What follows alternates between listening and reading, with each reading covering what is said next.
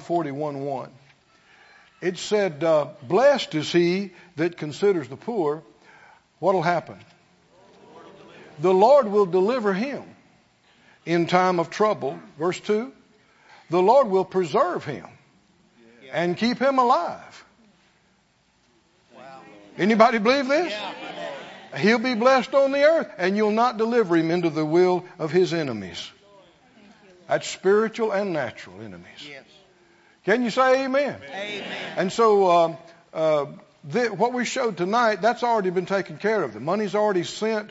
There's no receiving offering tonight for those kind of things. We're doing something else. But just be on the watch in your community, in your area. Come on, you understand what I'm talking about? And this is one of the reasons why you want to believe God to have way more resources than what it takes to run you. Somebody said, what do y'all need with all that money? Well, things like that. Is that right? Nobody said you had to keep it all. But you can't give what you don't have.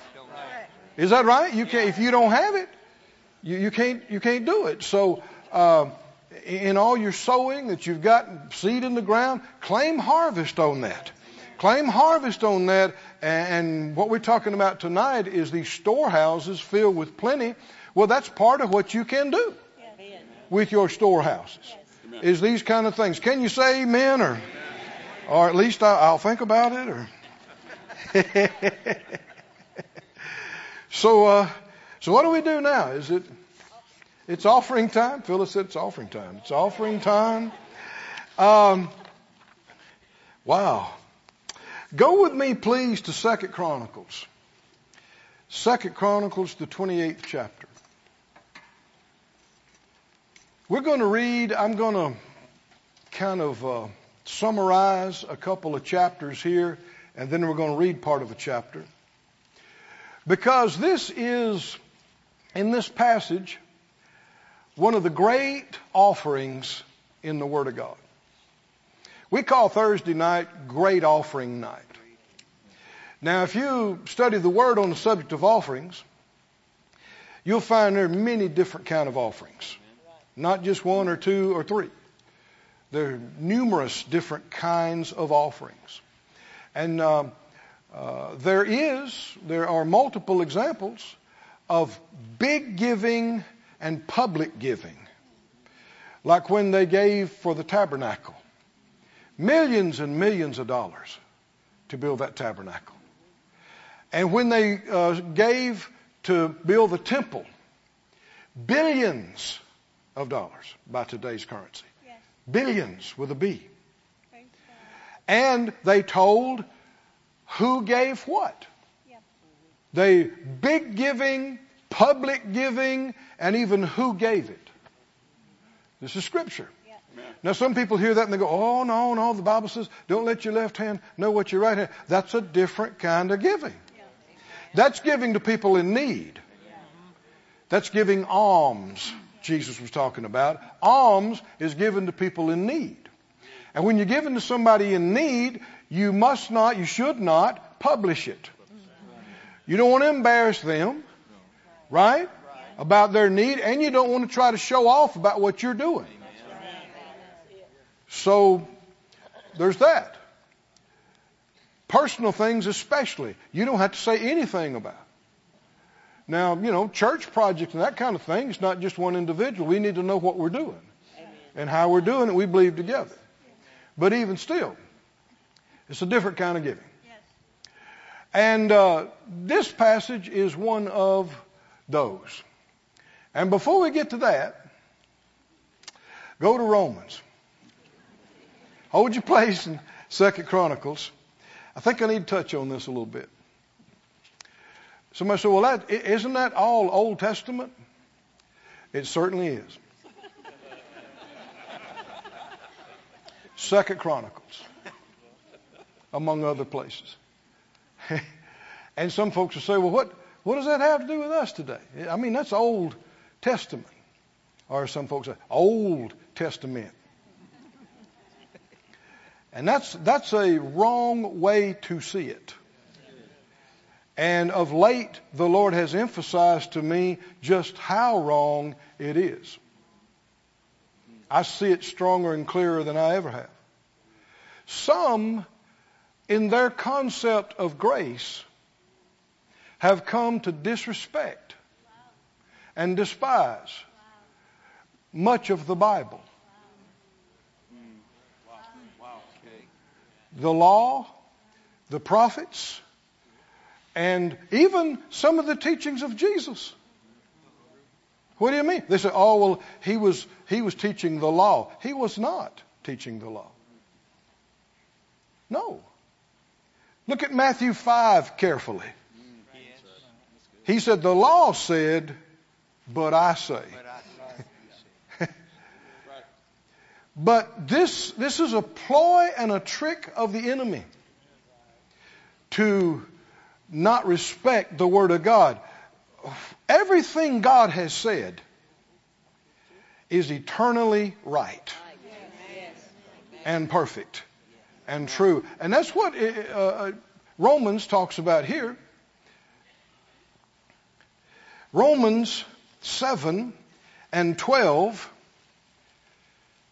in talking about the difference between righteousness by law and righteousness by faith, this whole passage, Romans 5, 6, 7, 8, notice what he says here, and he keeps saying it.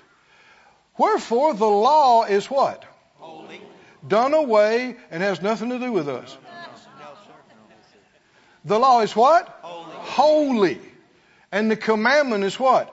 Holy and what? And just and what? Good. Verse 13, was then that which is good, talking about the law, was that made death to me? God forbid. But sin, that it might appear sin, working death in me by that which is good. Here's the point that people haven't got. The law was never bad.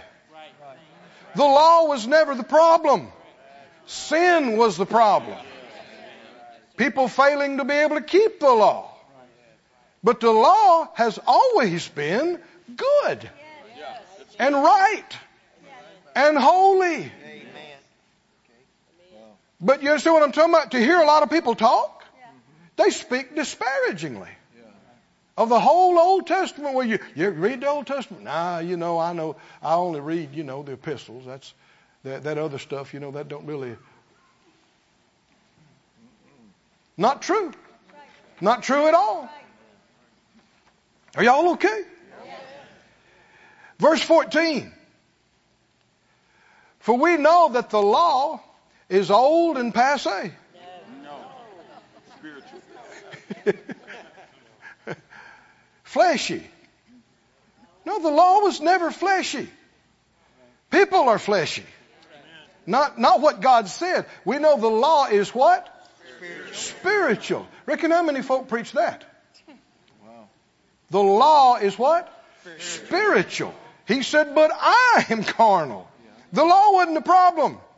It was me. Sold under sin.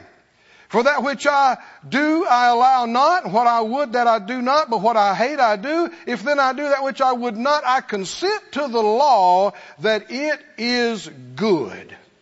I want to hear you say it. The law is good. The law is good. The law is right. The law is right. The law is holy. The law is holy. See, what God said is right when He said it. It's right today. It will always be right. That's right. And Amen. Good and just and holy. Yes. Now in Timothy, 1 Timothy 1. 1 Timothy 1 and verse 8. Am I reading out of the New Testament? Yes. Is Romans in the New Testament? Yes. 1 Timothy's in the New Testament. He said, but we know that the law is what? Good. It's good. If a man use it lawfully. He's not talking about how they used to do it. This is present tense. If you use it right today. Listen to NIV. We know the law is good if one uses it properly. Goodspeed says, I agree, the law is excellent, providing it is legitimately used. Yeah, that's good. Come on, do you hear that or not? Yeah. Weymouth and Today's English and others say, we know the law is good if a man uses it the way it should be used. This is today, current, present tense. Somebody says, what do you mean? What has changed is that we no longer seek to be saved by keeping the law. We no longer seek to be justified by keeping the law. We consent that we were unable to do that. Our forefathers couldn't do it, and we can't do it. That's why Jesus had to come. He had to come, and our righteousness is of Him, and we are saved because of what He has done. But that doesn't change the fact that everything God has ever said was right and good and perfect and still will help you today. Are y'all awake? Are y'all okay? Matthew 5. Little mini sermon to get to the next sermon. Is that okay? Matthew. Well, I think you know, depending on how you've thought, you'll appreciate what comes next better. If you realize we should not be disrespecting any part of the Word of God. Matthew 5:16. Matthew 5:16 says, Jesus said, let your light so shine before men that they may see your good works and glorify your Father which is in heaven. Think not.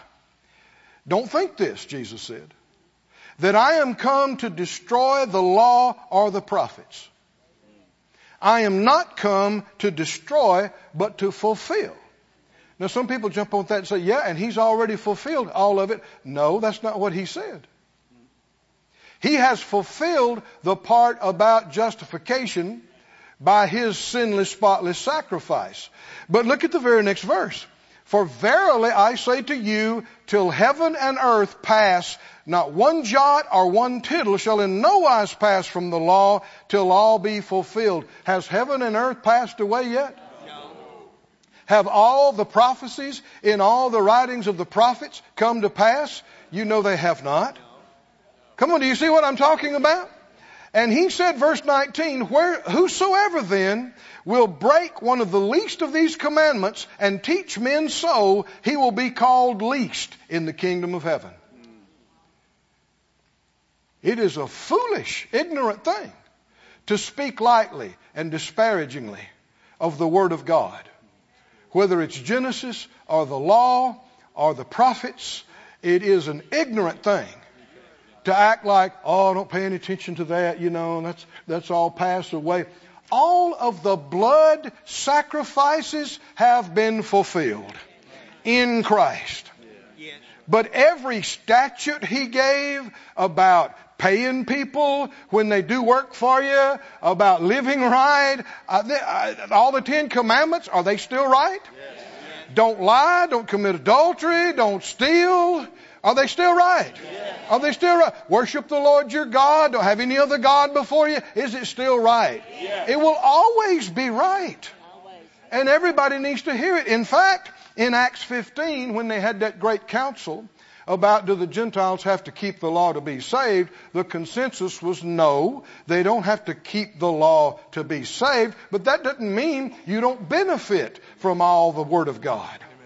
In how to live and how to think and how to operate. And he went on to say in Acts 15, 19 through 21, he ended up by saying, Moses of old time in every city has those that preach him, being read in the synagogues every Sabbath day. Why say that to young Gentile converts? He's reminding them, you need to hear the Word. And of course, that's the only Word they had. The New Testament didn't even exist. Are y'all awake or not? Beware of anything that makes people more disrespectful and live looser. Come on, you understand what I'm talking about? It ain't God. It's not God. And this is not what I necessarily intended to preach. But it's right. I said it's right. I remember as a young boy reading the Old Testament. 10 years old, I think about. And I came to the point in Numbers. 12:3, I remembered it's burning me.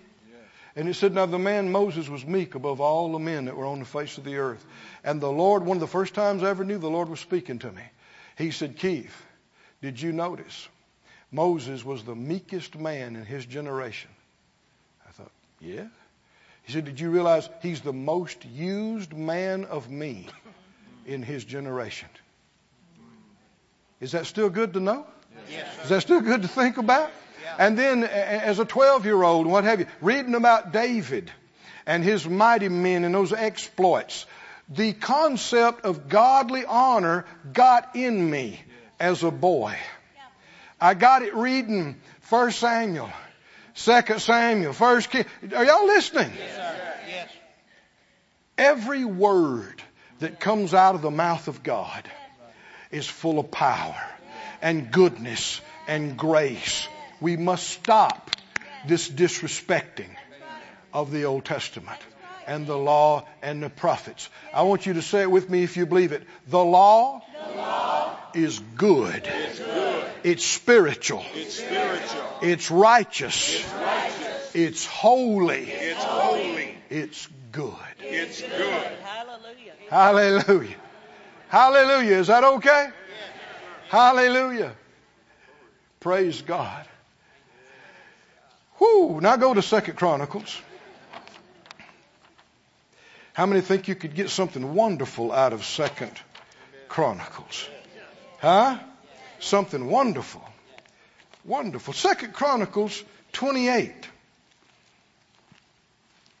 Is everybody okay?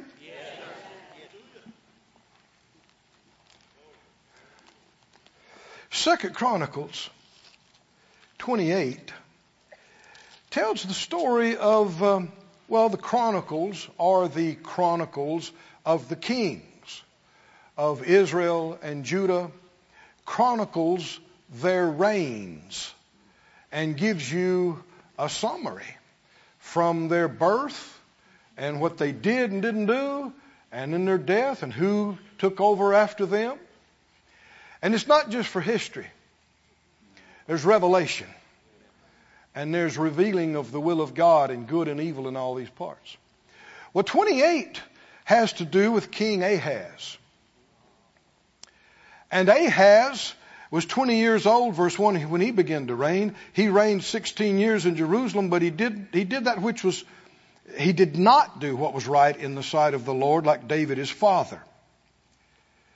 Now, as time goes on, these generations get further and further from David. And you'll see some of them just completely throw out everything the way David lived and did. And others come back even generations later and fully embrace it. Doesn't that sound kind of like what we were just talking about? Listen to this in Jeremiah 6. Hold your place there. Jeremiah 6. Y'all believing with me? Yes, sir. I don't need to preach this for 3 hours, so we're getting there, though. Yeah. Jeremiah 6:16 said, thus says the Lord, stand in the ways and see, and ask for the old paths, wherein is the good way, and walk therein, and you'll find rest for your souls. And these people said, we will not. What do you say? We will. Now, old ways is King James. It's the word for time out of mind beyond it's talking about eternity. So ask for the ancient eternal paths. The things that came from God that don't change, that never change. They were that way before there was an earth. Before there were human beings, it was that way. Good was good before human beings existed. Righteous was righteous. Holy was holy. And it will never change. God is perfection. He doesn't need to improve.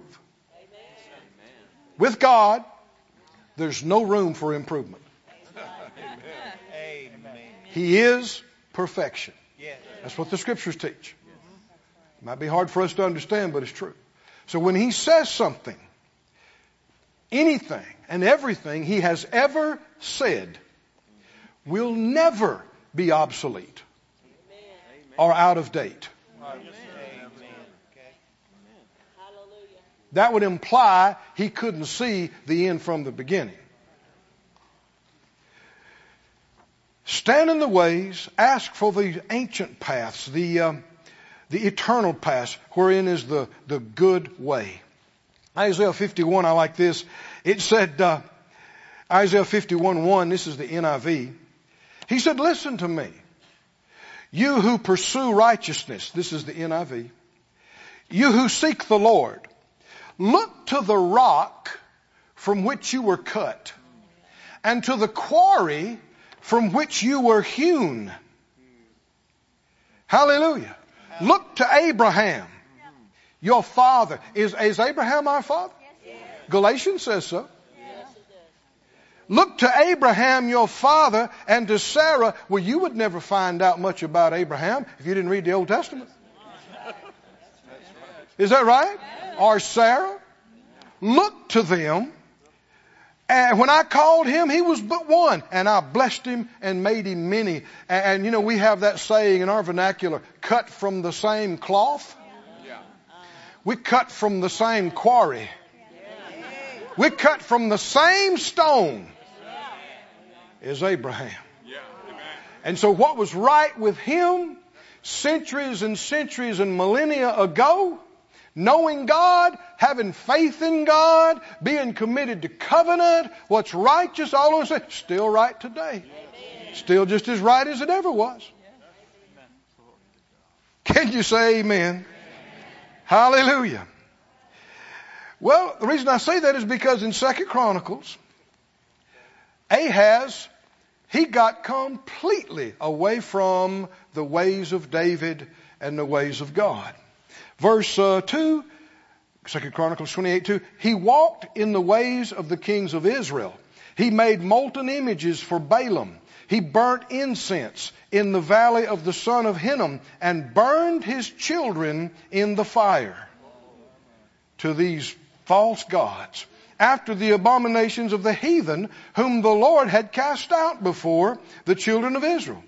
He sacrificed and burned incense in the high places, and I won't go on, but because of what he did, all the enemies of the people of God were unrestrained.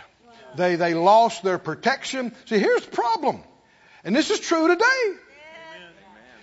You reject God, you forfeit his protection. It's true with the U.S. It's true with any country. It's true with any family. It's true with any church. You reject God and you forfeit his protection. You forfeit his provision. You can't have the good without God. And it's ridiculous because people will say, you know, oh, there is no God. That's all passed away. Even stupid think God is dead. And then something bad happened and they're not protected and they're mad at the God they said didn't exist last month. And you'll find when Israel and Judah, when they left God and forsook him and they went after these other gods, more than once when everything came apart and their enemies are destroying them and they yelled and cried out, he said, well, go to your new gods. Let them deliver you. Yeah. Mister, we don't have that today. We absolutely have it everywhere.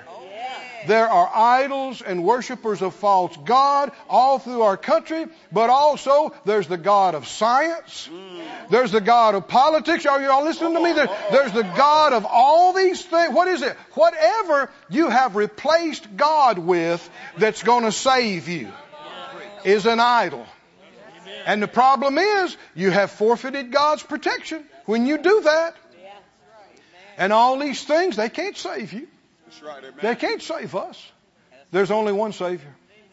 There's only one God. Only one God. Somebody said out loud, the Lord, He is my God. Jesus, He is my Savior. My only Savior. My only. There is no other. And we want to be bold about saying that. And not making allowances for any of those other things. So, the Assyrians, the Philistines, all of their enemies just converged on them and destroyed them and took them away. And that's what happens when you forsake God. But an amazing thing is in chapter 29, Ahaz died, and Hezekiah, his son, reigned in his stead. And in chapter 29, Hezekiah began to reign when he was 25 years old. And he reigned 29 years in Jerusalem, and his mother's name was Abijah. And he did that which was right in the sight of the Lord, according to all that David his father had done. Man, there's a lot of things to learn here. Just because you grew up in a bad household and all you saw was evil in front of you your whole life does not mean you have to go that way. Is that right? And just because you're young, 25 years old, doesn't mean you're too young to make a big difference in the world around you. Oh, come on, can you see this? But what did this young man do? He didn't try to find the latest, greatest fad of the day. He looked, oh, come on, y'all with me. He looked back and asked about the ancient, eternal paths of righteousness that David walked in. Oh, you could preach up in here. He walked. And when he saw it, and you know, I'm sure the kind of heart that he had that's revealed, he was fed up with the evil that his daddy was practicing. Come on, can you see that? He saw what it did to the nation. He saw how it destroyed everything around him. And what I didn't get into is his daddy stripped all the precious metals out of the temple and gave it to heathen kings and defiled and shut the doors, stopped all the worship. He just completely left God. And when Hezekiah became king, at 25 years old, he opened it all back up. All the worship, all the praise, and the giving. Are y'all awake? Which is where we see one of the great offerings in the Word of God happen with him.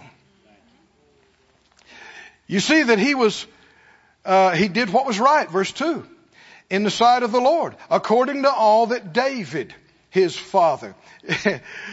Well, Ahaz was his father, wasn't he? And we don't claim him no more. We're going to go on back. We're going to skip several generations.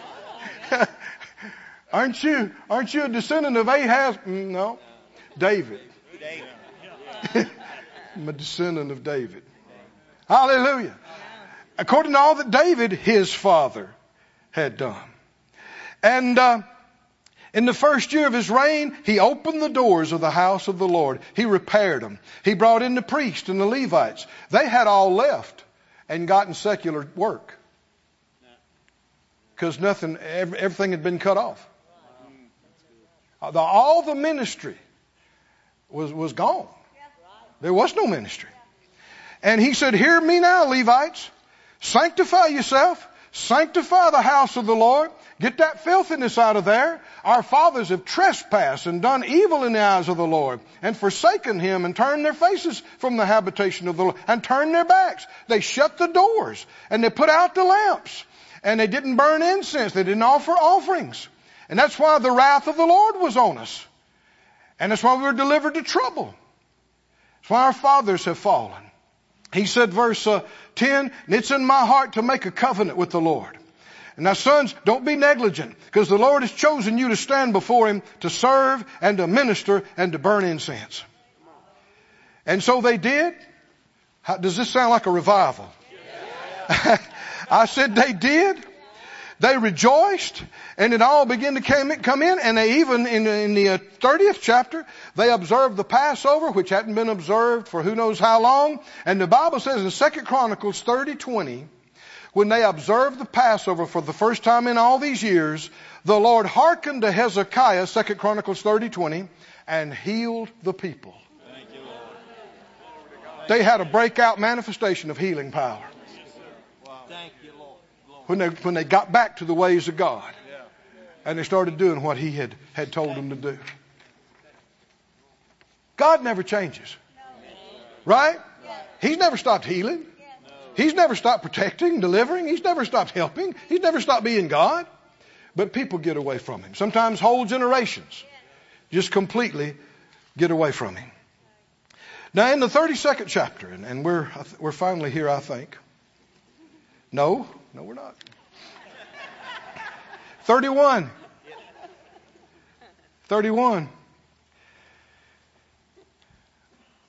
Verse 4, moreover, He commanded the people that dwelt in Jerusalem to give the portion of the priests and the Levites that they might be encouraged in the law of the Lord. Does support, and he's talking about financial support, financial and material support, does that encourage you to work as a minister, as a preacher? If it doesn't, you must be in the wrong business. But I know Phyllis and I have been doing this now for 40 plus years, and all through the years there have been times when we're believing God and needing things, and here come a big seed, a big offering, and everything's taken care of and everything's underwritten. You know what that makes you want to do? Huh? Doesn't make you want to quit. Is that right? It makes you want to say, okay, come on, let's go. Let's do this thing. Let's do bigger. Let's do better. Let's reach further. That's the way it is. Support encourages and builds up and strengthens. And many times that's why the Lord will lead you to do something, especially bigger something. You may not know it, but they could use that boost right now. And just them coming in, I know sometimes I've come off the road, maybe I'm a little tired or something, and looking for take a nap or something, and they say, well, the office sent word and said that so-and-so sent this into the ministry today. You go, whoa, is that right? Glory, well, that takes care of that. And that takes care of this. It makes you think, well, I got to hurry up and take this nap so I can get stirred back up. Is that right? And get to moving and going again. It encourages you. And that's what He said. He said, give the portion to the priests and Levites so that they might be encouraged in the law of the Lord. And as soon as the commandment came abroad, the children of Israel brought in abundance the first fruits of the corn, wine, oil, and honey, and the increase of the fields, and the tithe of all the things brought they in abundantly. And concerning the children of Israel and Judah that dwelt in the cities of Judah, they brought in the tithe of the oxen and sheep, the tithe of the holy things, and they laid them by heaps. And the literal there is heaps, heaps. Heaps, heaps. The literal standard says they set them in heaps of heaps. The Holman said they brought the tenth of everything and gathered them into large piles. And the Coverdale says there was a heap here and a heap there. We'll say everywhere a heap, heap. Is that right? Well, I didn't read it right. It said here a heap and there a heap. That's why I thought of it. Here a heap, there a heap, everywhere a heap, heap. That's the literal, heaps of heaps. Now keep reading verse 7. In the third month, they begin to lay the foundation of the heaps. Foundation of the heaps.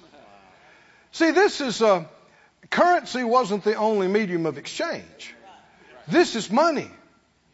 This is grain. This is livestock. This is everything. They had been prospered and increased. This is money. You can use it to feed people or take care of people, or you can sell it and turn it into cash, whatever you need to do. And they begin to lay the foundation of the heaps, and they finished them in the 7th month. Amen. Took them 5 months of piling it up. Is this offering or is this an offering? And when Hezekiah and the princes came and they saw the heaps. Now, anytime the scripture keeps using that same word, something's supposed to go off on the inside of you. Somebody say heaps. Heaps. They came and brought heaps. And in the 3rd month, they laid the foundation of the heaps. And then it finished up in the 7th month with the heaps. And then Hezekiah and the princes came and saw the heaps, and they blessed the Lord. They said, glory to God. No, I didn't do that right. They said, glory to God. Would you look at the stuff? Would you look at this?